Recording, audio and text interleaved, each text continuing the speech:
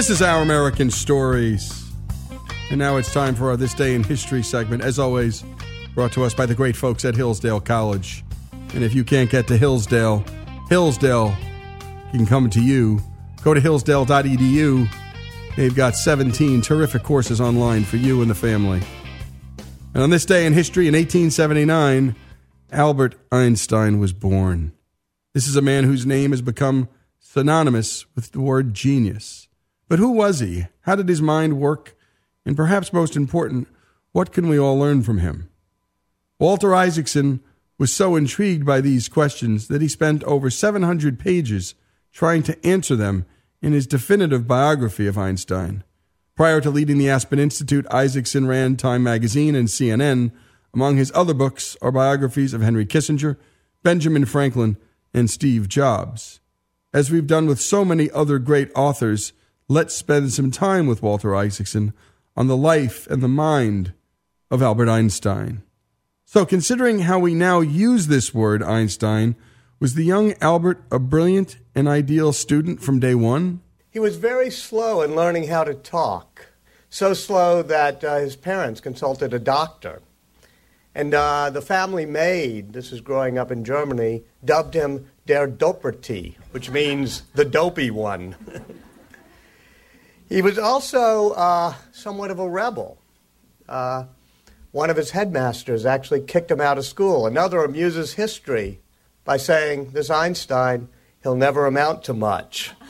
I do think that all of those qualities made Einstein the patron saint of distracted school kids everywhere. You see his posters, of course, among every school kid who thinks of himself as a rebel or slow in learning how to talk. But I also think that these qualities are among the qualities that helped make Albert Einstein a genius. First of all, his slow verbal ability. He was slow in learning how to talk, so he thought in pictures. He used to do what he called thought experiments. It's what you and I call daydreaming when we're not Einstein, but for him, it was called a thought experiment. And it made him imagine things, like what would it be like to ride alongside a light beam, or to be in an elevator accelerating in space where there was no gravity, or being in a train with lightning striking on both ends. And that's what he excelled in, thought pictures, rather than complex mathematical formulas when he was a kid. Aside from being a bit of a rebellious student, young Einstein was also remarkable for how he marveled at what most everyone else took for granted. His father gave him a compass at age 5 when Einstein was sick in bed one day. And Einstein said his hands trembled as he just watched why the needle kept pointing north. There had to be some unseen thing in the universe making this happen. I mean, you and I probably remember getting a compass as a kid, but, you know, we didn't sit there and marvel at something that seemed relatively mundane. But he said he learned so slowly that even things like space and time and fields, electromagnetic fields, fascinated him. Perhaps it's this picture of young Einstein as a daydreamer, utterly enthralled by the universe around him, that led to the myth that he flunked math class. But did he? That would be great. It would be wonderful for the irony of history.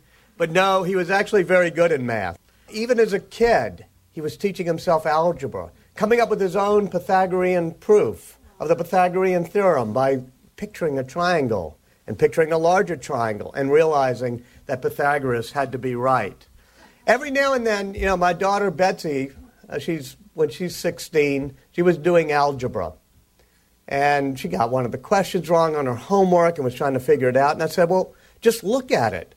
If the line is, you know, x plus 2y squared and you double it, it's got to slope upward. You don't have it right. It's got to slope upward. So what do you mean? I said, well, algebra, math, is just sort of the brushstrokes that the good Lord uses to paint the wonders of the universe. It actually refers to things in reality. And she said, oh, they don't teach us that. They don't teach us that math actually refers to a reality. And, yeah, that's what equations are. And so with Einstein, he was a little bit smarter at age 16 than my daughter, even though I love my daughter. So he was puzzling over Maxwell's equations and what they represented. Maxwell's equations were these new equations that had come along at the end of the 19th century, Robert Clark Maxwell, to describe light waves, electromagnetic waves. And as a 16-year-old, he did one of his thought experiments. He looked at Maxwell's equations and said, what would happen if you caught up with a light beam? Would you ever catch up with the waves? Just like if you were going real fast in the ocean, you catch up with the waves, they'd be stationary next to you. Could that happen to a light beam? Could you ever catch up with the waves of the light beam? And for reasons I promise you I won't go into, Maxwell's equations don't allow for that. It says the speed of light is constant. And so he said this worried him at age 16. He got all anxiety. His hands started to sweat. I was thinking of all the things that were causing my hands to get sweaty at age 16. It was not Maxwell's equations.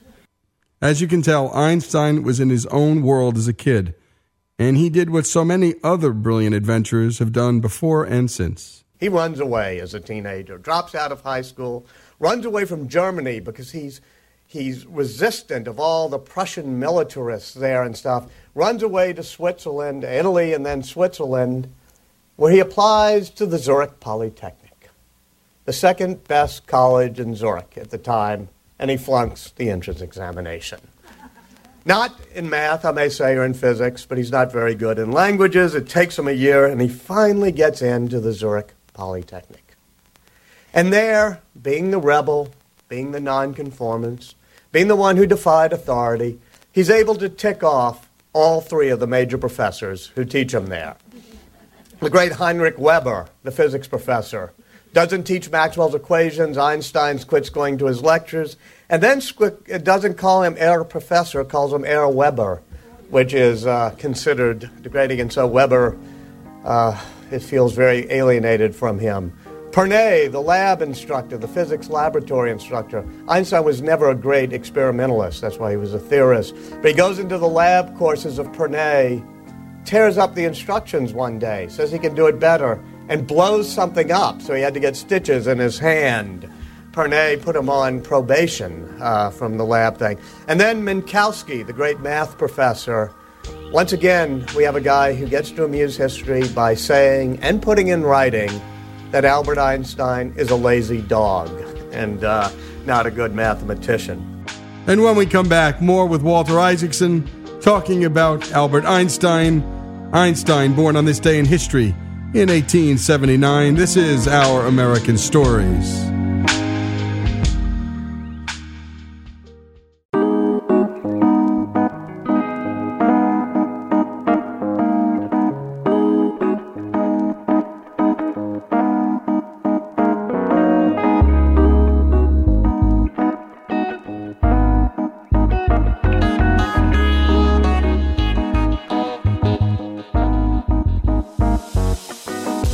This is Our American Story, celebrating the life of Albert Einstein, born on this day in history in 1879. No better person to celebrate it with than Walter Isaacson, who wrote the definitive biography of Albert Einstein. Walter, a terrific writer who also has written great biographies of Benjamin Franklin and Steve Jobs. We were just hearing about Einstein's adventures and misadventures in college. Sure, he managed to tick off all three major professors because he thought he knew better than them, but he did eventually get a degree. And so when he finally does graduate from the Zurich Polytech, he does all right, does pretty well in his grades, but he's the only graduate in his section of the Zurich Polytechnic who can't get a job. Can't get an assistant professorship, can't get a fellowship, can't get a teaching assistantship, can't even get a job teaching high school, which he tries to get. In fact, he floods Europe, Germany, Switzerland, Italy, with letters, job applications, finally buys some postcards. And the postcards are the ones with the little detachable thing for the return postcard, so that people could at least give him an answer. And most of them don't even bother to reply. In fact, in one of them in Ostend in Holland, it's now in the History of Science Museum, the postcard Einstein sent looking for a job. I think they'd be slightly embarrassed since they didn't even reply. But he couldn't get a job. Finally, with the help of a friend, he gets a job as a third-class examiner in the patent office in Bern, Switzerland, working on a stool 6 days a week, examining patents. But lest we feel sorry for him, I actually think working in the patent office was one of the reasons he was able to come up with some of his theories. Had he been an acolyte in the academy, had he been a junior professor at a university, he would have to turn out safe papers and appeal to the professors there. Instead, he was looking at patent applications, and once again, not daydreaming, thought experiments, he got to call them, doing thought experiments about what it was really like, some of these things that people were applying for patents for. How did they work? What was the physical reality underneath it? He was taught to be skeptical by his boss, taught never to trust in any premise, always look at the underlying premises. And the types of devices he mainly looked at were devices that would synchronize clocks, because Switzerland had gone into standard time zones. And the Swiss, being Swiss, were very obsessive about all the clocks in Zurich and the ones in Bern have to, work together and be very good. So there he is, trying to synchronize, looking at these devices that synchronize clocks. And of course, they do it through signals. You send a signal, a telegraph signal or a radio signal or electrical signal. And these signals travel at the speed of light. So he's sort of trying to figure out, how does that all work? And there, right outside of his patent office, is the famous Bern clock tower, 11th century clock tower, with the trains coming in and out of the station underneath the clock tower. And the trains in the station, the clocks are all synchronized with that big tower as the trains come in. And so he begins thinking about motion and time and the speed of light. And that experiment in his head he did as a 16-year-old about catching up with light beams. But now, as an adult, Einstein wasn't merely performing thought experiments for his own entertainment. He was also writing papers and corresponding with other brilliant minds. He writes a letter to a friend. He has really close friends and stuff. And fortunately, one of them, Conrad Habicht, is a very close friend of his, and they form the Olympia Academy, where they get drunk or eat a lot together and talk philosophy. But Conrad moves away for a month, which is really good for the history of science, because Einstein gets to write him a letter. Typically of Einstein, it's an impertinent letter. Calls him, "You frozen whale, you smoked canned dried piece of soul. Why haven't you sent me your dissertation?"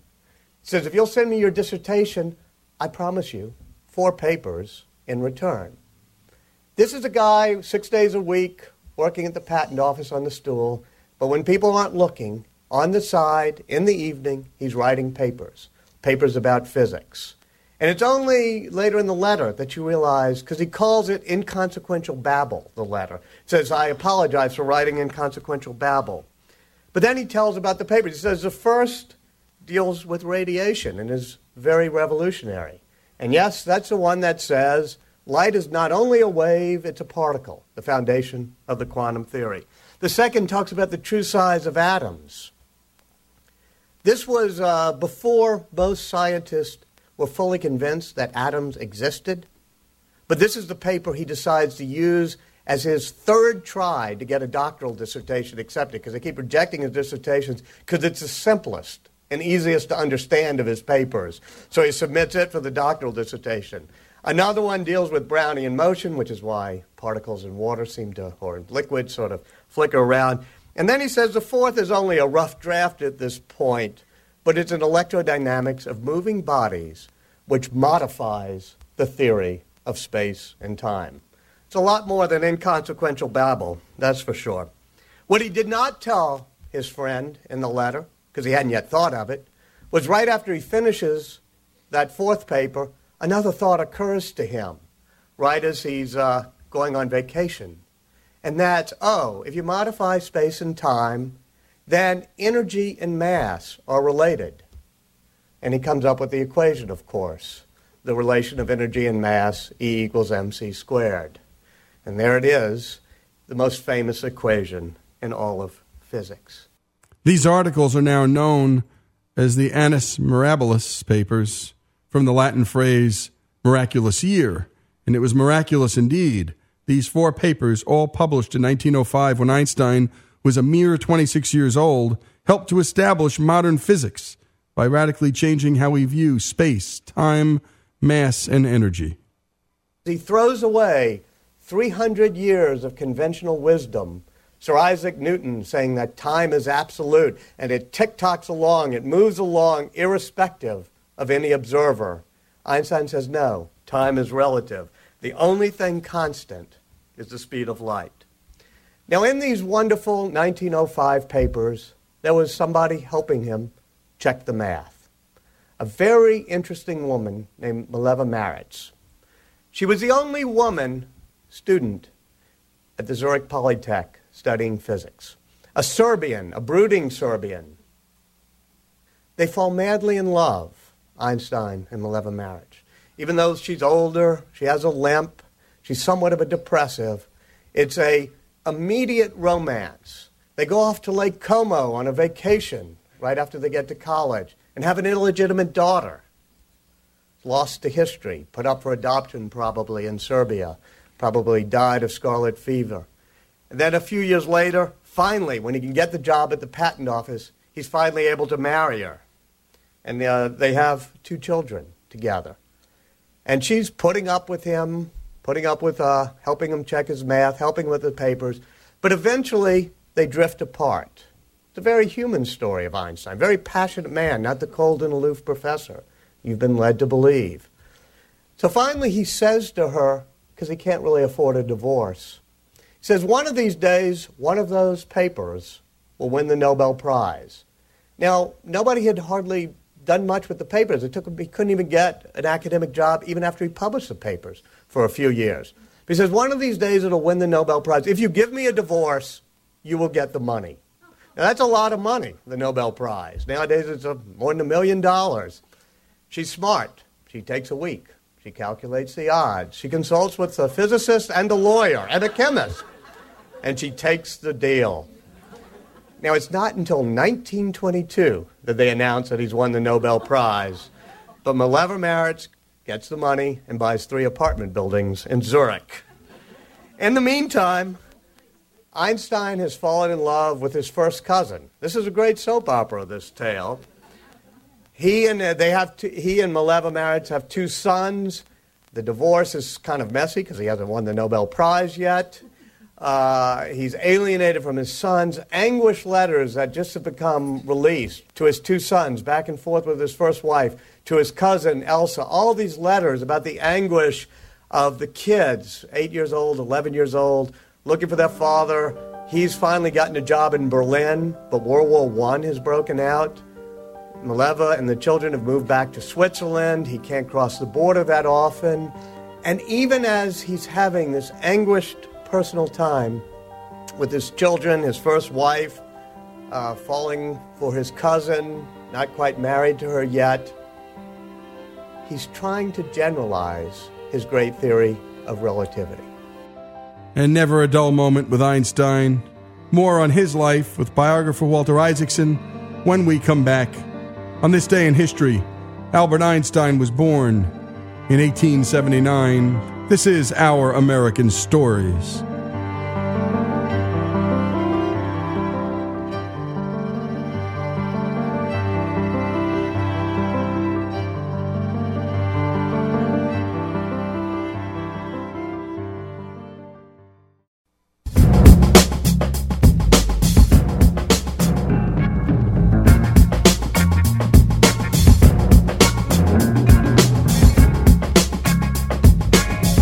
This is Our American Stories, the life of Albert Einstein, born on this day in history in 1879. And we're listening to Walter Isaacson, who wrote the best biography on Einstein not too long ago. And what better thing to do than to bring it to life?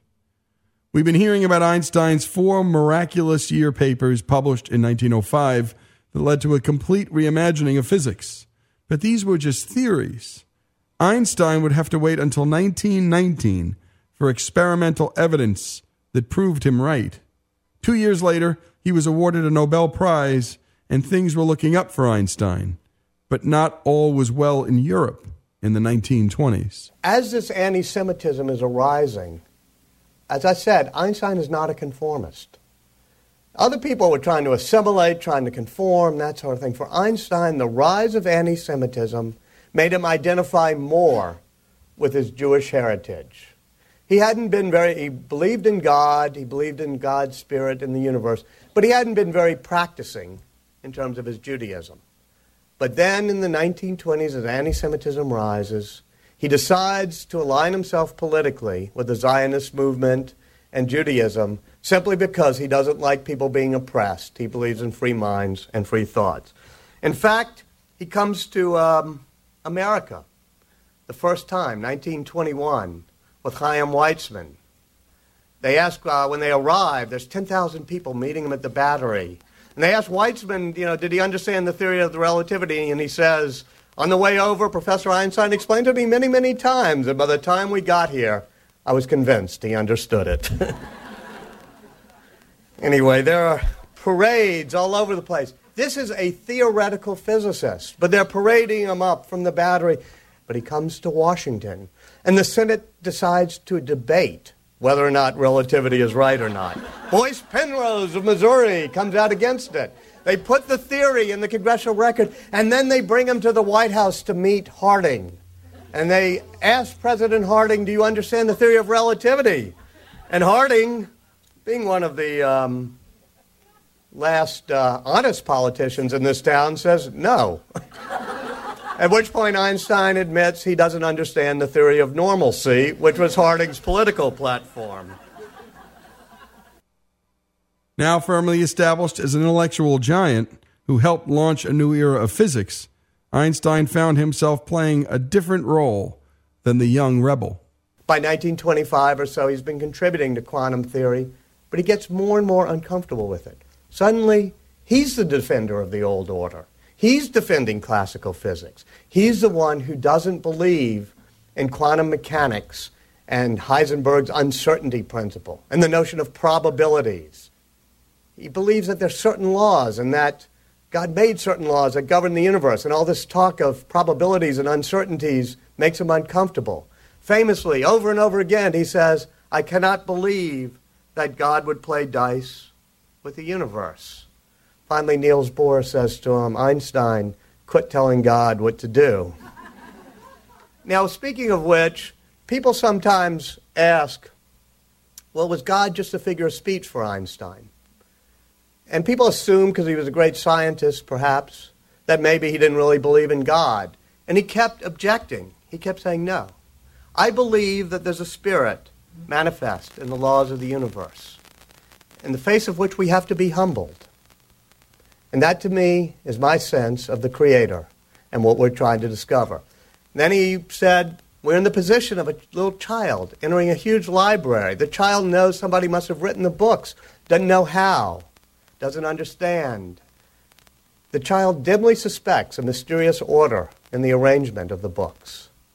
That, it seems to me, is the attitude of even the most intelligent human being towards God. So always he was a searcher for that spirit manifest in the laws of the universe. For somebody with such a big ego and such a big head, he could also have a real humility that came from that awe at looking at the universe. And what a visual of that library and that young boy looking at all the books and the order and nature of things. And so the next time you hear people say Einstein didn't believe in God, or you can't believe in God and be a man of science, just quote Einstein and tell that person to shut up, because it's just silly. It's silly. It's a fake war, actually. There's never been a war on science and religion. The two have cohabitated together beautifully for centuries. Up to this point in history, Einstein considered himself to be a pacifist. His humility allowed him to reevaluate that position. As a scientist, when new facts came along, he revised his theories. And so, when Hitler comes to power, Einstein is visiting America. Einstein, of course, never goes back to Germany, finally settles in Princeton, and abandons his pacifism to join the fight against Hitler. And he gets visited by scientific friends, 1939. And they go over the possibility of a chain reaction. In other words, putting into effect E equals mc squared, turning a little bit of mass into a huge amount of energy. And so he writes a letter to Franklin Roosevelt, warning that a bomb could be built. And he says, the Germans may be doing this, and you ought to start a project to have a crash course to do the bomb. Somewhat oddly, because he had been a pacifist and involved with a lot of world federalist-type causes, J. Edgar Hoover, who even back then was the head of the FBI, has been compiling a dossier on Einstein as being disloyal. Thousands of pages now available from the Freedom of Information Act, and they decide that he's too much of a security risk to let him know about the atom bomb project, even though he wrote this letter telling Franklin Roosevelt to do it.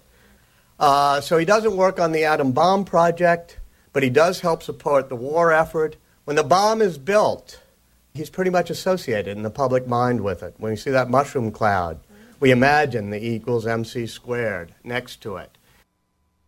Einstein stayed in the United States and spent the rest of his life engaged in everything from scholarship to civil rights advocacy to the appreciation of music. And he was even offered the mostly ceremonial presidency of Israel, but he wisely turned it down as he didn't exactly have the skill set to be a head of state. But he does, on his deathbed, agree to give a speech for Israeli Independence Day. He's told 1 billion people will listen. He tells Ben Gurion, great, you'll finally make me famous. And so he writes that speech, and on his deathbed he's working on it, and he decides to make it a speech on behalf of world peace. He never gave the speech. His papers are there. As he's sitting there in the Princeton Hospital, an aneurysm has burst. And he starts with the very first sentence. I speak to you today, not as an American citizen and not as a Jew, but as a human being. And he has an outline for a speech calling for world peace. But then he puts it aside, and he pulls out his calculations again on the very last night. And on that day, he just keeps scribbling into the evening one last line of equations to try to get himself just a little step closer to the spirit manifest in the laws of the universe, with the little cross-outs and the mathematical mistakes, and finally trailing off in the end. Thus it was that a very impertinent, rebellious, but incredibly imaginative third-class patent clerk became the mind reader of the creator of the cosmos and the locksmith of the mysteries of the atom and the universe. Spectacular writing by Walter Isaacson. A remarkable life, Albert Einstein's, seeking refuge in the end in the United States, as so many Jews did. We, of course, covered Billy Wilder and his refuge that he sought here in this great country. This is Our American Stories. Born on this day in history in 1879, Albert Einstein. As always, our This Days in History, brought to us by the great folks at Hillsdale College, the finest place in America to study all of the good and decent things in life. And if you can't get to Hillsdale, Hillsdale will come to you. Go to hillsdale.edu and sign up for any of their great courses, all 17 of them.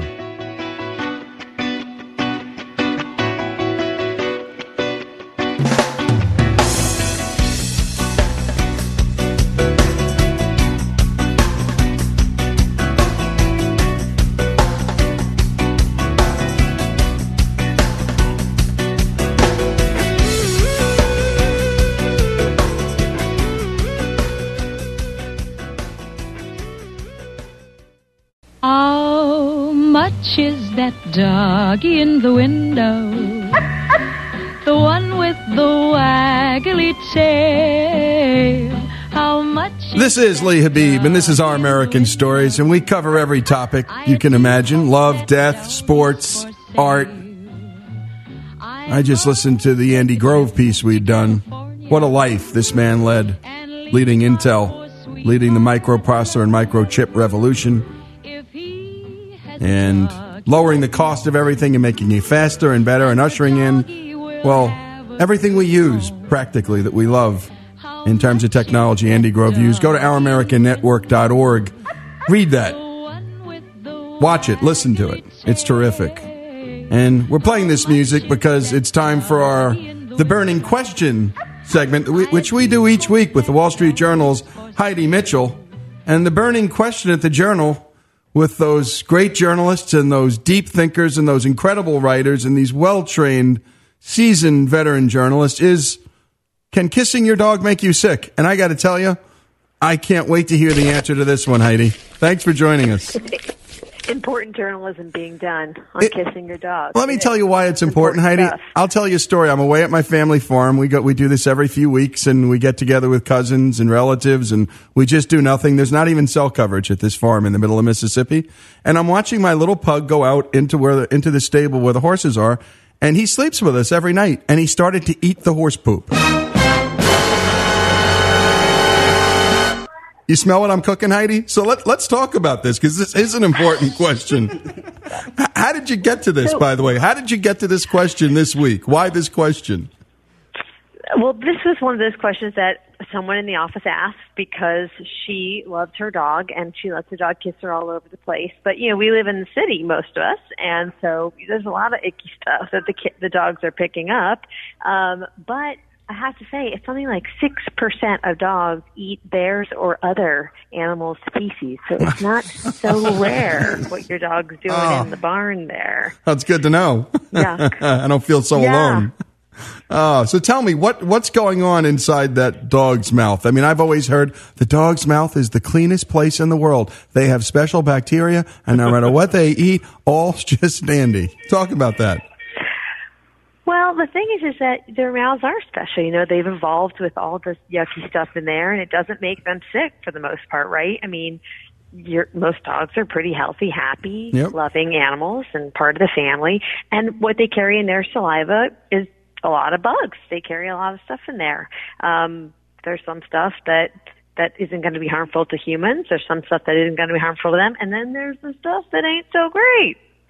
And those are the things that doctors worry about. Yeah, I can imagine. So you talk to someone named Dr. Sykes, the interim director of the Veterinary Medical Teaching Hospital at UC Davis. And this is where the journalism comes in, because you've got this burning question that may seem silly, but it leads you down some pretty interesting paths. So what do you learn about... It's amazing because there's experts in everything. That's right. That's right. That's right. They devote their whole lives to studying these things. Well, it's good to know that this doesn't make our dogs sick, but the question becomes, does it make us sick? So what does he have to tell us, Dr. Sykes, about your burning question?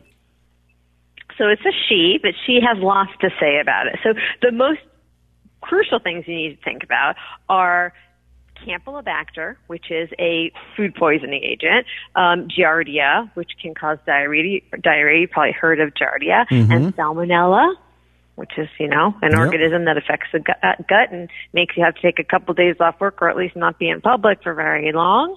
And all those are just stomach ailments. They're really probably not going to kill you. They might cause dehydration and lots of diarrhea and pain in the gut. But if your dog is licking you all over your face and getting that saliva in your mouth, you know, you can catch that stuff. But it can get worse than that, which is, I can't even pronounce these words, but capnocytophagia canimorsis and Pasteurella multisota. And those are, they can get into your bloodstream, and they can even cause, occasionally, meningitis, which can kill you. Yeah, that's not good. And so basically he's saying if you're going to kiss the dog or let the dog kiss you, not on the mouth, and leave open wounds alone and don't let the hound your wound, basically.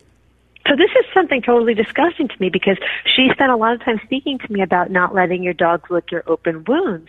And I was shocked that people would even do that. I mean, I guess if it's a little scratch, maybe you're like, oh, that kind of feels good. But an open gaping wound just sounds totally disgusting. And if you look on the comments on the page that we posted it on the journal, a lot of people talk about their dogs licking their open wounds, that, you know, it'll cure it and help it heal faster. I mean, it's not going to help. It's an open wound, and then you're filling it with all these bacteria that you're already trying to fight an infection, and then there's all the stuff that's coming in, bacteria and little organisms.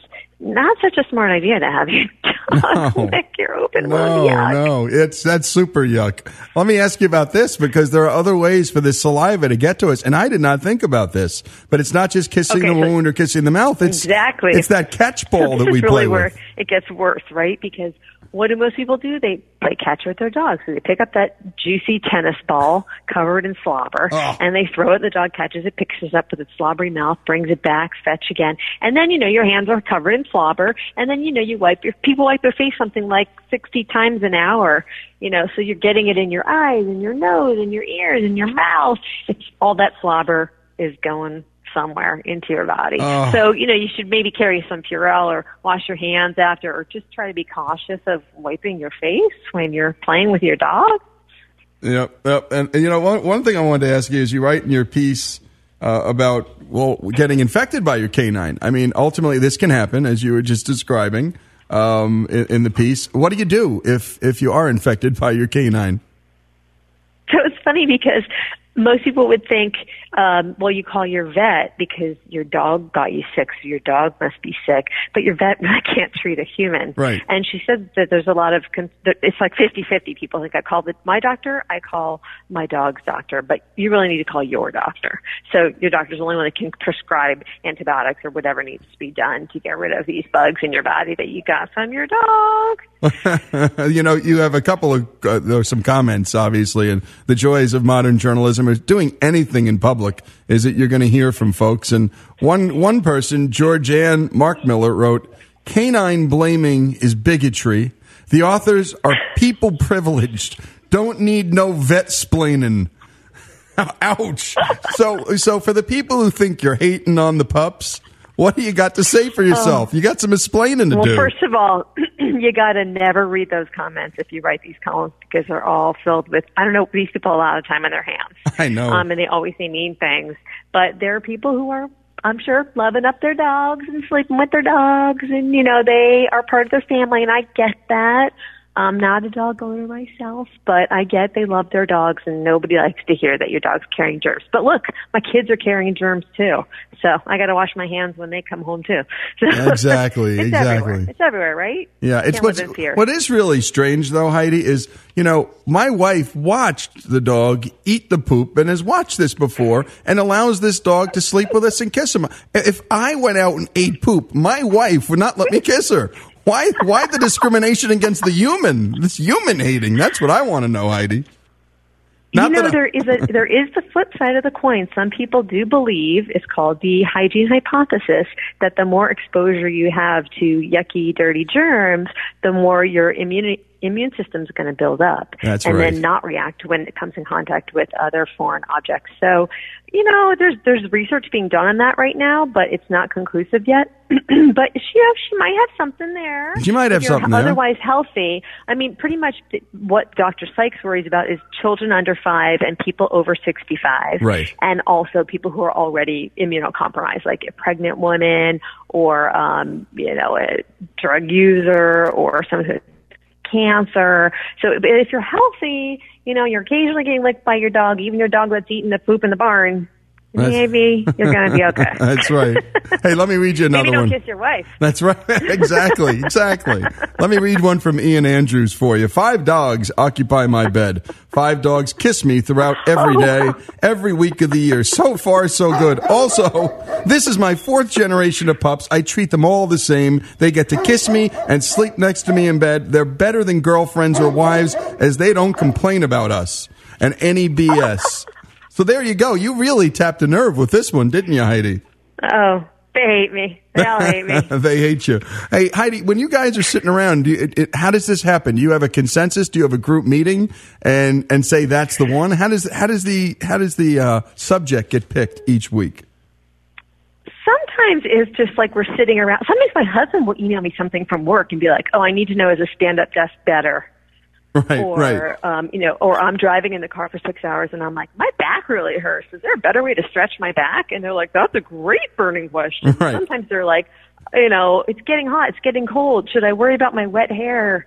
So it varies. Sometimes we get emails. Anybody can email in, burning@wsj.com. They can mail in their questions and we can have that random question you never thought to ask answered by an expert. Well, Heidi, I appreciate what you're doing. It's just fun to do this. And I think next week we were discussing this. So we're building a pool at our house. And if you remember, there was always that wives' tale. You eat a tuna fish sandwich, you got to wait a half hour. You eat a roast beef sandwich, you got to wait 45 minutes before you can swim. swim. And there was always this one person at the pool who knew exactly how long you had to wait before you could actually go in the pool. I think that may be one of our burning questions. Not that I want to impose on you, but, every once in a while we think these thoughts too. Now, you got us thinking about these things.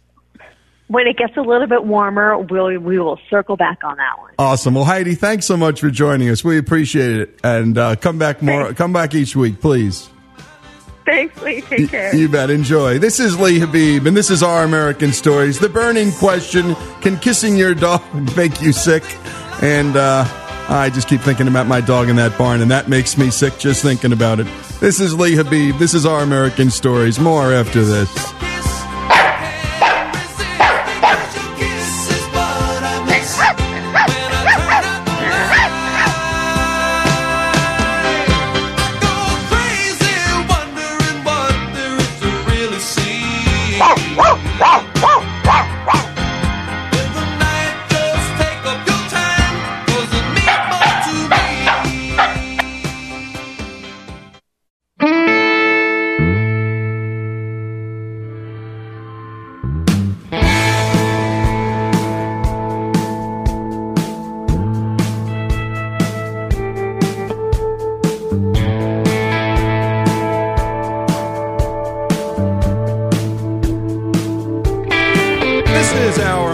Stories, and today we get into the heart of the story of one of America's greatest storytellers.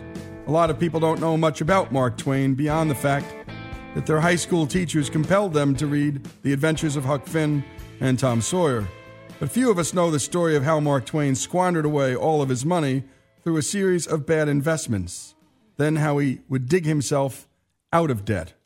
Today we have the author of the book Chasing the Last Laugh, Mark Twain's raucous and redemptive round-the-world comedy tour, and it's by author Richard Zacks, who is a best-selling New York Times author of The Pirate Hunter, among many others. And thanks for joining us today, Richard.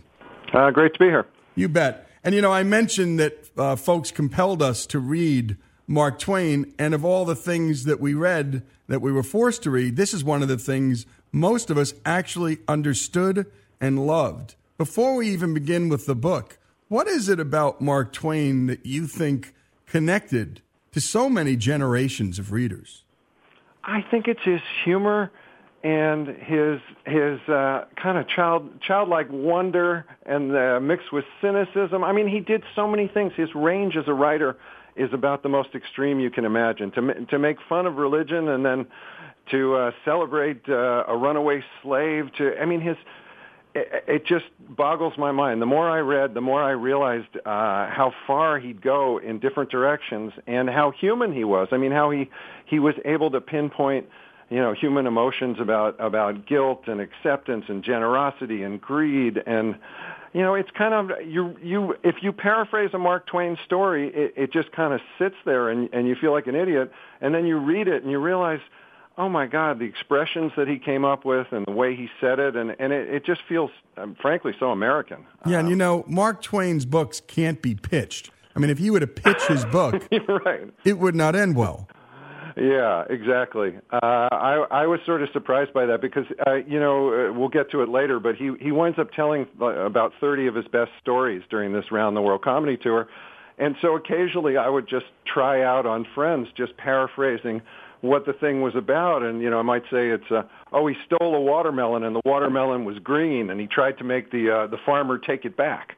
And it sounds idiotic. Yeah. It just doesn't kind of, but when he tells it, it's just the most amazing story. Or the jumping frog. I mean, when I don't want to blow any punchlines, but a lot of these, a lot of it's in the telling, and he's just a master. Well, in fact, we're doing this summer, we're going to send a correspondent out for that frog jumping contest out in Calaveras County, because Twain just understood the American psyche. He was like almost a Tocqueville type character. He understood the heartbeat of America and made us laugh about ourselves.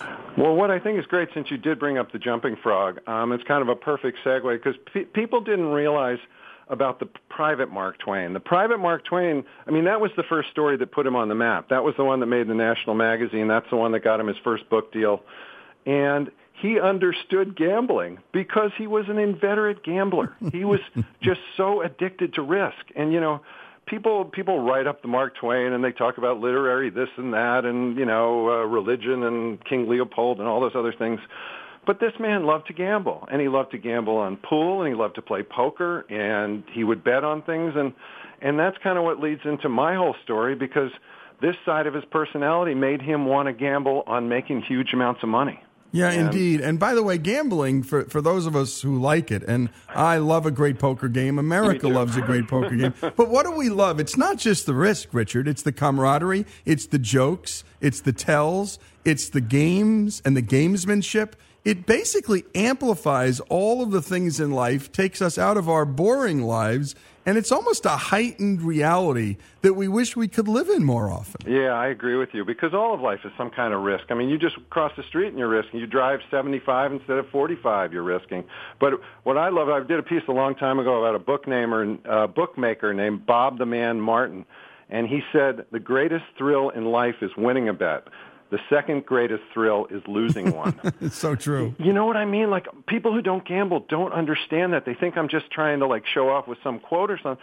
But you want action. I mean, I sometimes only bet $5 on a football game, and then I can watch Northern Illinois play Duquesne, and I care about that game. That's so true. That is so true. And people just don't get that. And Twain, oh, God, he really got it. He was addicted.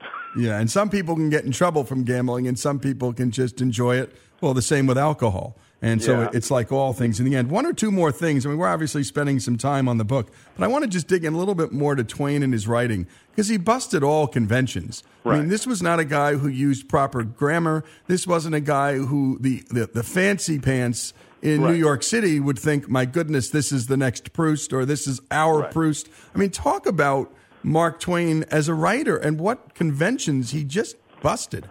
Well, what I think is so amazing is people don't realize that for the first 60 years of his life, he was known as a funny travel writer. I mean, everyone wants to forget that. All the people that write the essays at the universities, he was known for Innocents Abroad, which was a groundbreaking travel book that basically made fun of all the pretentious travelers to Europe. I mean, talk about, break. Oh man, I don't know if you've read it all recently, but it's laugh out loud funny. I mean, after the first 30 pages, they're a little slow, and then after that, it just flies. But he does things like he keeps torturing the guides in Italy when they start getting all passionate about the statues, and Twain will say, "Is he dead yet?" Or the boatmen who are charging excessively to cross the Sea of Galilee. He says, Twain says, "Now I know why Jesus learned to walk on water." So true. True. Right. So he was groundbreaking, and he I don't know if people realize, but he started by basically being a travel writer, and he did well enough. They sent him to what was then the Sandwich Islands, which was Hawaii, and he wrote.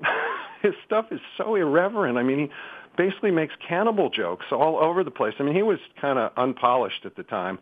But he came back and gave these basically stand-up comedy, and he turns to the audience and says, "Does anyone have a baby I can use?" And they know it's a cannibal joke. Yep.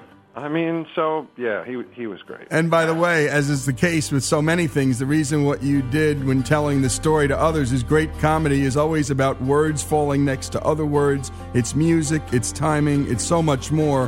When we come back, Richard Zacks, the book Chasing the Last Laugh, Mark Twain's raucous and redemptive round-the-world comedy tour.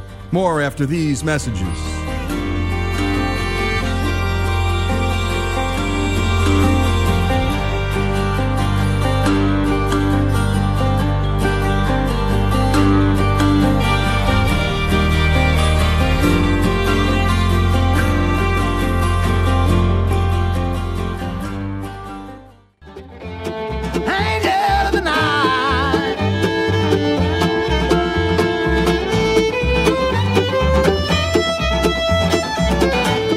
This is Our American Stories. You're listening to Chris Stapleton's former band, the Steel Drivers. And as Americana gets, and nothing is more American than Mark Twain, the writing of Mark Twain, the life of Mark Twain, frankly. And we're talking to author Richard Zacks, his great new book, Chasing the Last Laugh, Mark Twain's raucous and redemptive round-the-world comedy tour. And while we were in the break, Richard, you had asked about just sharing one more story about, well, share it with our audience where we left off. I just wanted to tell you, yes, he was known for comedy, and he was known a little bit as a young adult writer, but he really wanted to be a literary author, and he wanted to be like Henry James and Edith Wharton on some level. He wanted all that praise, which just today, kind of cracks us up because he got it all through Huckleberry Finn and Tom Sawyer, but he was actually trying to do, I think of it as kind of like Jon Stewart doing that movie Rosewater. Right. It's a little bit of a slow movie. It's a very, praiseworthy endeavor that he was trying to do, but it's like, no matter how good you are at one thing, you want to be something else. And the other part of him that wanted to be something else is he had grown up so poor. He just wanted to be as rich as Rockefeller. He wanted to be rich as a Vanderbilt, which kind of leads into the whole rest of the story here. Indeed. And I find it particularly with comics who at one point or another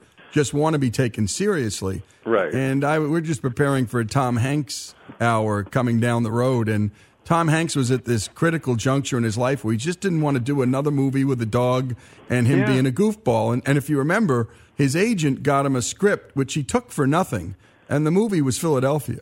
And though he worked at, scale, it changed his life, and people began to take him seriously. And I think the same with Robin Williams, who did some remarkable straight acting, and it showed people that there was more than a red ball at the end of a guy's nose. Yeah, absolutely. And Twain pulled it off too, but he eventually had to discover he could do it through satire, through really dark humor. He couldn't do it by his Joan of Arc. I don't think anyone of your listeners should bother reading it personally, but he was trying to write this high literary thing, and he didn't pull it off, but that's fine. No, and Oscar Wilde suffered the same thing.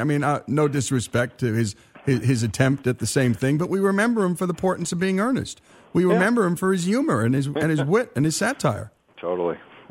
Mark Twain, he wrote a line, something like a classic, a book that everyone buys and no one reads. Right. And everyone thinks, well, how could he do that? Because he wrote these classics. He can't mean it. Well, at the time he wrote it, he was bitter because his books were not considered classics. Right. Yeah. And luckily now they are. He wasn't around to really ever recognize that. Now, you've studied the man's whole life, Richard. Right. What were some of the more surprising things you found out about Mark Twain? Well, I would say, I didn't know how much he liked to drink, smoke, curse, and gamble. That's like that's the beyond the trifecta. What do we have when it's four things? Superfecta. That's a superfecta. I gamble. Yeah. I love the races, so I know what a quinella is. I know it all, Richard. Okay, superfecta, man. Yep. So and what I love all that about him. He was really one of the most flawed human beings, and that's what gives him all that humanity. That he liked to do all those things, and then to make it even better, he married the most proper woman. It's kind of like Margaret Dumont back in the Marx Brothers movies or something. Livy was an heiress in a provincial town of Elmira, New York, and she thought there were ways that you had it. She got mad at him for not bowing properly to noblemen. It's this wonderful comedy that's behind the scenes. So I think his maxims and all those great one-liners are kind of like he distilled it from his life, and that's what's kind of interesting. Well, and the last thing Mark Twain needed is to be married to someone like Mark Twain, and I think the same for his wife. Exactly. What an awful marriage that would have been. Tell me more about his business investments and his inventions. He's almost like a Ralph Cramden type of guy. That's perfect. How did he lose all his money? Well, before we get to that, I want some of the inventions because you can't make this stuff up. He invented special clamps so that toddlers couldn't kick the blankets off of their beds. Bed clamps he thought he was going to make money on.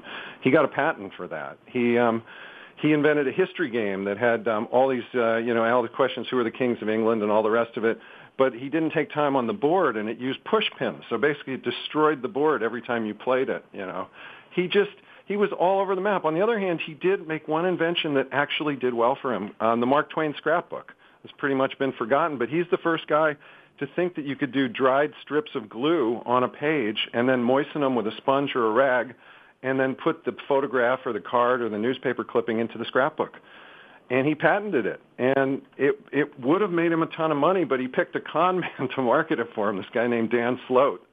And Sloat wound up going bankrupt like 3 times and not paying Twain what he was supposed to get. But Twain once wrote one time, after he got a royalty check, he said, "My blank book makes more than my written ones." Hey, that's the thing about being a businessman. I mean, in the end, you got to have great business instincts, pick your vendors right, and this may not have been Mark Twain's great talent. No, it really wasn't. And the trouble was he had this moonshot enthusiasm, and he had no patience for details. So he would just get so excited about some new invention or something that he would hear about. So the way he lost his money was basically two areas. The Page typesetter, which was, he grew up as he had been a printer's devil. He'd been one of those guys that had to take those tiny bits of metal and drop them in so that the newspaper could be printed, each letter, individual. And he just thought if anyone could automate that, it would be worth a fortune. And he was absolutely right. The trouble was there were about 30 different main guys trying to do it, and the one he picked did not win, He picked James Page, and he said Page he could talk a fish to come out of water and take a walk with him, He just... a hustler. He was a hustler, And at first, Twain called him the Shakespeare of mechanical invention, which was great. Twain would write for places like The Atlantic, and he would talk up these guys, Meanwhile, he was investing in them at the same time, He did it later again. That's a little bit of a hustle there, right, as we speak. Yeah. Set the scene for me surrounding then his bankruptcy, but I think we're already getting an idea of why he went bankrupt. But he went bankrupt in 1894. Right. How did he react to this, and how did the country react? Because this was a very public thing. Right. It was. He had kept it a complete secret, and what went bankrupt was actually his publishing company. He'd done a tricky thing. He had created his own publishing company, but he named it after his nephew, Charles Webster. So not everyone knew that it was Mark Twain's own publishing company. So he had kind of insulated himself from any of the problems. And then in 1894, it went bankrupt, and there were headlines: Mark Twain fails, no joke, and. It was so humiliating because he had always sold, basically he was a good talker, and he had sold himself as a brilliant businessman, as his own publisher, as, the guy, and he still thought the Page typesetter was it wound up being Mergenthaler's Linotype. The Linotype took over, but he still thought Page might win out. So this was just so unbelievably humiliating for him. And he went to Europe. He could no longer afford to live in his own home in Hartford, which is just amazing. And rather than, he had 7 servants at the time, including a black butler. Instead of cutting back on the servants and just living there quietly, they couldn't stand the shame in the wealthy community of doing that, so they went to Europe in 1891, and they didn't move back permanently for 9 years. How old was he when this happened, Richard? He was, 1835, so he was 59, 58. He was in his late 50s. And that's tough when it happens at that age. Think about it. He was considered, the greatest funny travel writer. He was the maker of speeches. He was, he was on his way. A lot of people did take his literary stuff seriously. So, and he was very, very successful. And then this was so humiliating. And he took it, he tried to put a good spin on it, but there are lines in his private notebooks where he just talks about hell and the poorhouse, and he actually talks about suicide. I mean, he says that his wife's forbidden him, but that's how dark it got for him. Well, when we come back, we're going to talk about his wife. We're going to talk about what he did as it relates to all the people he owed money to and how he got himself out of this mess. It's actually a really remarkable story, Richard, and thanks for writing this. And a side note, what Twain was going through when he was 60, I think you're just dead right. I mean, that was the life expectancy of human beings right then at that time, Richard. Oh, it was just brutal to have it happen at that. I mean, at 30 or something, you roll with it and you keep. You got time. Sam Walton went bankrupt in his late 30s, I think. The Walton stores failed, but yeah. But 60, oof. Really rough. And by the way, a couple of decades later, when Wall Street collapses, people just jump out of windows. I mean, this is I think the number one cause of suicide for men is financial failure. Right. And we know this. And so when we come back, let's dig into the rest of the story. This is Lee Habib, and this is Our American Stories, Chasing the Last Laugh, Mark Twain's raucous and redemptive round-the-world comedy tour. Go to Amazon, order this book now. It makes a great, great gift for a father, for a reader, for a mother, for a friend, and you'll laugh a lot. I promise, you'll laugh a lot. And then you'll want to pick up the Twain catalog. And when we come back, I'm also going to tell Richard about one of my favorite Mark Twain essays about, someone passing gas in front of the Queen Elizabeth. This is Lee Habib, and this is Our American Stories.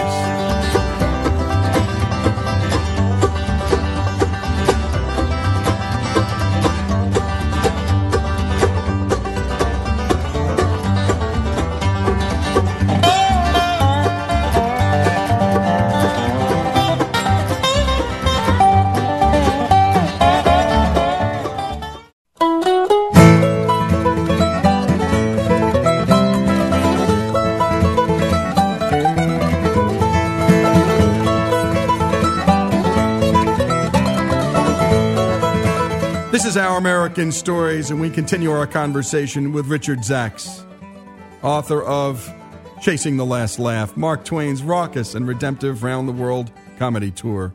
And when we left off, Mark Twain was staring down bankruptcy. He was old, he was 60, tired, disappointed, dead broke. What happens next, Richard? Well, he has to do something he really didn't want to do. He has to do a round-the-world lecture tour. They called it lectures, but it really was stand-up comedy and when he did it. And everyone thinks of Mark Twain as loving to do, it's the Hal Holbrook thing, loving to do public speeches and all the rest of it. He actually dreaded it. He thought that people thought of him as a clown. He said, once an audience sees you stand on your head, they expect you to remain in that position. Right. And, right. Here he was trying to become more of a literary figure, and, he's 60. He's not, it's not, and he had to go and make people laugh. So here he is, miserable from losing all his money, and we didn't even talk about he lost his wife's money. I mean, I don't know if you're married or not, but losing my wife's money, that scares me. Luckily, my wife didn't have any money in her family, so I can never get jammed up like that, Richard. Oh, that's actually really good. Lucky me. He inherited, his wife inherited the equivalent of, millions of dollars. She was a coal heiress, and her father died suddenly the first year of their marriage, and he moved into a mansion thanks to that. And he succeeded in basically losing just about all her money. So he lost his money and her money. That's just brutal. Whose idea was this tour, Richard? It was his idea. I mean, he knew that back then, if you think about it, there's no radio, there's no TV, there's no internet, obviously. There's none of those things. The way you made the biggest money was people coming to a theater. And some of the highest paid people of that era were the actors. And Twain knew that he could make, the highest paid were like the musicians. There was, what's his name with all the hair, the Polish piano, anyhow. So Twain knew the biggest, you can charge $1 a head, and $1 was then a day's wage to come and hear him talk. So that was the way. And he knew that he couldn't just do the United States. He thought that he needed to, do the whole British Empire, wherever they spoke English. So it was this incredibly ambitious speaking tour. Yeah, where did he go, and how long was he out there? He was out there for 1 year, basically, and he went to 71 different cities. He did 122 nights of performing. He would, back then we forget how you travel. He was 100 nights at sea. In order to go to all those places, he had to take, a boat from the West Coast to Australia and a boat from Australia to India. And he played small theaters in the United States, and then he played a lot larger ones once he left. He got in so much trouble with the bankruptcy that he literally had to change his tour because he was liable to be sued in the state of New York. So he had to leave New York State, and he was a little worried that anywhere in the United States they might take his lecture, the money from the audience, and put it towards his debts. So he was pretty eager to. I mean, he never said I'm running away, but he wanted to get out of the U.S. and he didn't want to return until he could know that no sheriff could take any of the money. And he was unique in his approach to stand-up comedy, and that is he didn't just do punchlines and running jokes. I mean, he told funny stories. Right. You had one on page 182. The one about growing old. Share that with us if you could, Richard. Sure, I'd be happy to. It was late one night, and he was in Australia. He was in a club in Melbourne, and he mentions that I'm going to try and do it. Here we go. Right. My friend on the right and I were talking just now about growing old. I said I thought that if I had created the human race, and then everyone laughs, and someone yelled out, "You did some of them." "Oh, I could have done it," he says back. "I was asked nothing about it, and I didn't suggest anything. But I thought if I had created the human race and had discovered that they were a kind of failure and had drowned them out, well, I would recognize that that was a good thing. And then fortified by experience, I would start the thing on a different plan. I would have no more of that 99 years business from the Old Testament. I wouldn't let people grow that old. I would cut them off at 30 because a man's youth is the thing he loves to think about, and it's the thing that he regrets. It is the one part of his life that he most thoroughly enjoys. My friend on the right suggests that we go as far as 40 years, as he doesn't want any of his 40 years rubbed out. Well, perhaps you really might go up to 40, because then you get a perspective upon youth. And that has its values. That has its charm. But, oh, dear me, I never would have created age. Age has its own value, but that is to other people, not to those who have it. Brilliant. Brilliant. Yeah. And what you're getting there is that it's the Twain genius. He's talking about something very serious. Yeah. But always using that wit. Tell me this: when he was doing the tour, Richard, what were his intentions as it related to the debts he owed? Talk about that and Livy's role in this as well. Sure, but maybe we could just hit a little on his delivery style, just because I think it's so unusual. Absolutely. I didn't deliver that the way he would have, because I think I couldn't, and I'd put you to sleep. But he did it with a slow voice. And he did long pauses. And he just stood there without smiling. He never smiled. Nobody ever remembers him laughing hard at anyone else's joke. He was one of those comics that never laughed at anyone else's materials. And he sometimes even put his jaw on his hand and just stood there. And it takes a while, but if you start reading his speeches and you read them that way, they're way funnier. Yeah. But it's just really hard to do and really unusual. The only person I can think of is like Stephen Wright. I was just about to say Stephen Wright, because that was the thing. You'd look at, if you'd ever read those one-liners, I mean, they're okay, but right. You watch him deliver them, they're so deadpan and it's so slow. I mean, it's like paint drying slow. He said breakfast anytime, so I ordered French toast from the Renaissance. Right. Yeah. Exactly. Yeah. So Twain's delivery really is at the heart of it. So all the critics would afterwards say, God, I loved his performance, but it's until they invent some way of recording and showing all at the same time, there'll be no one can ever explain why this was so great. And we have the transcripts, a lot of the speeches, and that was a little bit of a challenge trying to get across. So I had to put in a lot of bits about, the newspapers would actually write in where people laughed and where he paused. And that helps a lot to try and get it. Well, can you imagine, Richard, trying to explain to people through a transcript the epic hits that Rodney Dangerfield did on the Johnny Carson show on paper? I mean, it's a waste. Yeah, it is. Stand-up comedy really, like I just went to a Louis C.K. at Madison Square Garden, and it was amazing. But if I saw the transcript of that, I probably would just go, what? That's funny. That's what I paid for? That's what I paid for? Yeah, so that's a little bit of a challenge, but luckily I had a lot of Twain's notebooks and Twain's, he wrote a travel book about this whole thing. So I had a lot of things that he meant to be read, as well as the speeches. So basically for the speeches, he took 30 of his best stories that he had basically been telling for the last 30 years, and he cherry picked, 5 to 10 minute bits. One goes as long as 15 or so, and he would deliver 6 or 7 of them every night, and just stand there. And tell these stories. And he was so unusual. I mean, they were so kind of droll and also really smart, and they were so American. They were about buying his first horse, and they were about the jumping frog, and they were about stealing a watermelon. And they played incredibly well around the world. Well, when we come back, we'll close out this hour with Richard Zacks, and we'll talk about what ends up happening. I mean, does he pay off his debts? What happens to his psychological state? Does he end up being happy again, or at least something resembling happy? And we'll talk a little bit more of this whole idea of the man having to go out and make people laugh for a living. It's a hard living, folks, by the way. Think of the number of comedians who end up killing themselves. It's really, really staggering. You're out there alone, and you got to make people laugh no matter what mood you're in.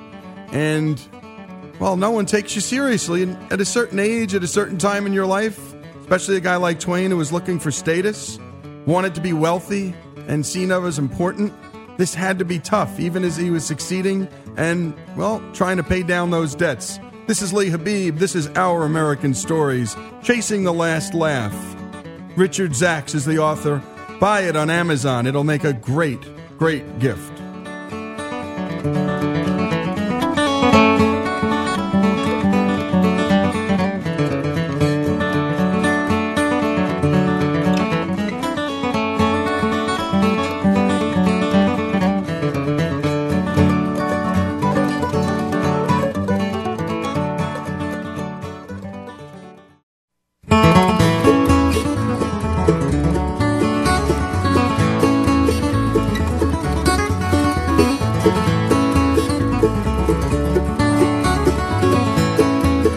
Our American Stories. We continue with Richard Zacks and his book, Chasing the Last Laugh. So Mark Twain is traveling around the world. Richard, how did people overseas take to Twain? You know, Jerry Seinfeld has written about and talked about how hard it is to take comedy from one culture to another, because so much of humor has to do with cultural references and cultural knowledge. How did he do overseas? He was a huge hit. I mean, he did tailor a little of his material. He wrote a poem about about Australia that was the most ridiculous poem. He chose the platypus as the Australian national animal, and he was just an enormous hit. I'd say 95% of all the critical reviews are positive. I'd say he sold out about 95% of the venues. He just did incredibly well, and he was basically treated like royalty by the wealthy people and by the local artists, and that was also really nice for him and Livy and his one daughter that went with him. He had to love that, actually. I mean, that's in the end what he was chasing, was that respect and that status. Absolutely, and he was almost a bigger literary figure in the British Empire on some level than he was at home. It's hard to believe, but they had some British critics had just loved Huckleberry Finn, and his early travel book, he wrote one that included, where British travelers tended to travel in Germany and in Europe, and it was a huge success. And but I just want to tell you about I think what's one of the best celebrity perks any traveling performer has ever gotten. Yep. They set aside 35 miles of the Darjeeling Himalayan Railroad and let him use it as a personal roller coaster. Get out. Yeah. And he just had a 6-seater handcar, and they just going down. I mean, these were steep hills. There were 4 zigzags that they had to reverse the direction of the car in order to get down. The hill was so steep. They had 4 horizontal loops where you go loop around through tunnels. And Twain just called it the absolute best day of the trip and one of the best days of his life. And he just loved the idea of his wife and daughter sitting there. No one mentioned seatbelts. So he's sitting there in these open cars on canvas-back seats that are bolted down, going down the Himalayas. It was great. And by the way, at 60, this just proves his affection for risk, Richard. Totally. Yeah. That shows it. Yep. So the tour is a hit, and people are wanting to know, how's he doing on that debt-paying thing? Right, and he's not really saying clear out because he's too smart to give him a straight answer. And basically what happens is he goes to London to write the book, and rumors start swirling that he's living alone in poverty. And then, one newspaper wants to beat another, and one says that Twain has died in poverty. So this is when he says his famous line. They sent a reporter, and the mission was send 500 words if Twain dying in poverty, send 1,000 words if Twain dead. Right. And then he said that let me see if I can get it right here. He said that his cousin James Ross Clemens was ill. The report of my illness grew out of his illness. The report of my death was an exaggeration.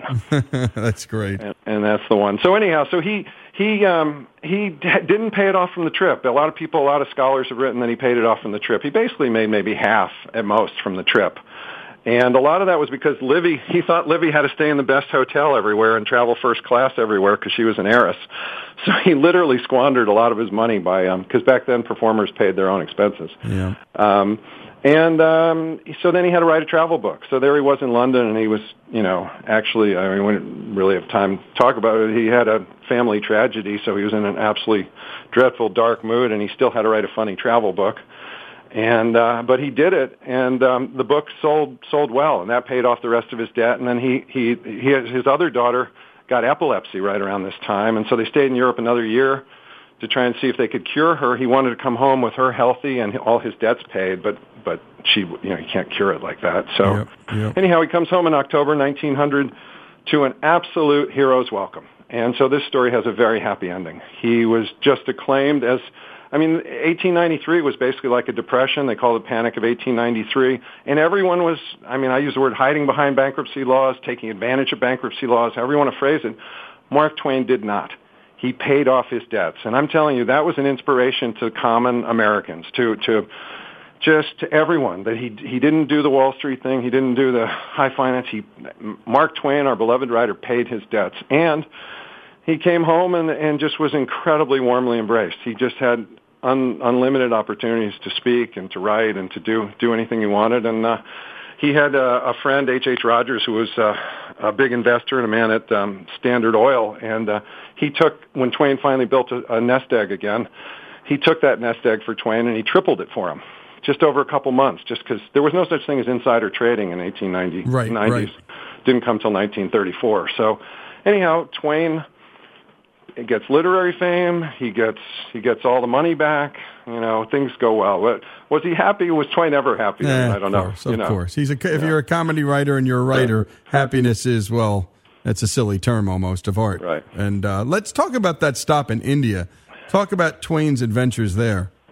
Okay, Twain. We hadn't really mentioned how sick he was a lot of the trip. He was sick about 40 days out of this trip. He had terrible bronchitis, which might have had something to do with him smoking 20 cigars a day.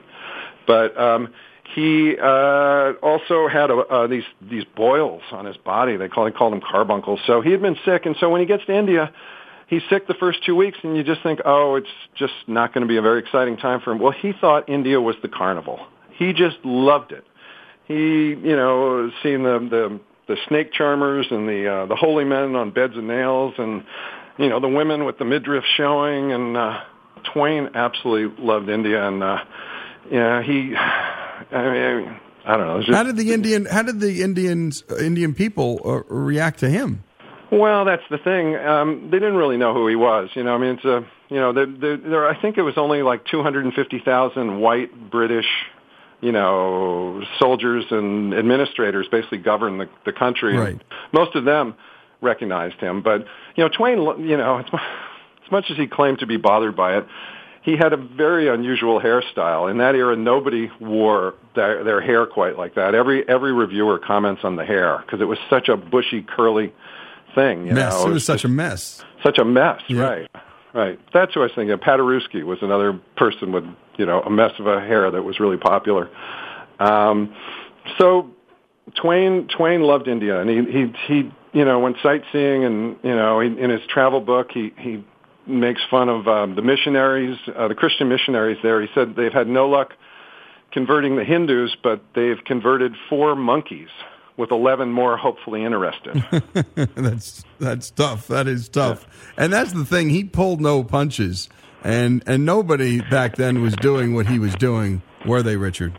No, not really. He pushed it, and then he really pushed it with his satire later. And Livy didn't want him to publish a lot of it, but that's who she was, and he did wind up. Eventually, especially after she passed in 1904, more of it came out. Now, he got settled finally. He's back in the United States. His dear friend, who's a real great businessman and investor, makes a lot more money from him. Does Twain learn, or does he gamble again? What happens before this all ends? Oh, man. So Twain gets back. He's now wealthy again, and he can afford to live at home, buys another house. And, of course, he invests again, and he gambles again. And he invests in a thing called plasmon, which is a protein powder that's made from, leftover dairy products. And he loses like $30,000 on that. And which was real money back then. Yeah, 30 times 30, that's basically $1 million. Yep. So a guy who's finally gotten himself back in order again. His whole estate, when he passed, is, depending on how you value the books, you could value it as low as $200,000. So to lose $30,000 is a lot of money. You bet. So he can't get over the and H.H. Rogers, his investor friend, tried really hard to get him to stop investing. At one point Twain wrote him, "I've landed a big fish today." He found somebody that could duplicate designs for clothing with some kind of early photocopy type machine, and he wanted to just sink everything into that. I mean, he was a little out of control. Yeah, well, and again, as I heard about this story and started poking around, I just kept thinking of Ralph Cramden in the sense that Ralph represented in The Honeymooners that everyman who always had some big idea, and his poor wife had to deal with it, and none of them ever panned out. Right. Well, when my wife and I got married, I actually quoted from The Honeymooners in the wedding vows. I said Ralph had some future advice for his brother-in-law Stanley. He said, "Stanley, when Agnes says I do, that's the last decision you allow her to make." I'm the king of my castle. Remember that? I'm the king of my castle. My future father-in-law comes up to me and shakes my hand and says, "You don't think you're going to get away with that stuff with my daughter, do you?" I said, "No, sir. She gave me permission to say it." Oh, you can't beat it. Well, Richard, thanks so much for doing this, and what a great project. What a great read, Chasing the Last Laugh. And, folks, go to Amazon.com and get it. It's Chasing the Last Laugh. Again, Mark Twain's raucous and redemptive round-the-world comedy tour. The writer, Richard Zacks, and the writer he's writing about, one of the greatest, if not the greatest, American fiction writer, and the funniest, Mark Twain. This is Our American Stories. Thanks so much for joining us, Richard. Hey, thanks a lot. You bet. And you can get all of our work at OurAmericanNetwork.org. That's OurAmericanNetwork.org. We've done hours on everybody from Frank Sinatra to Ahmet Ertegun, and not many folks can say they do that kind of thing. Take it out with some great American music.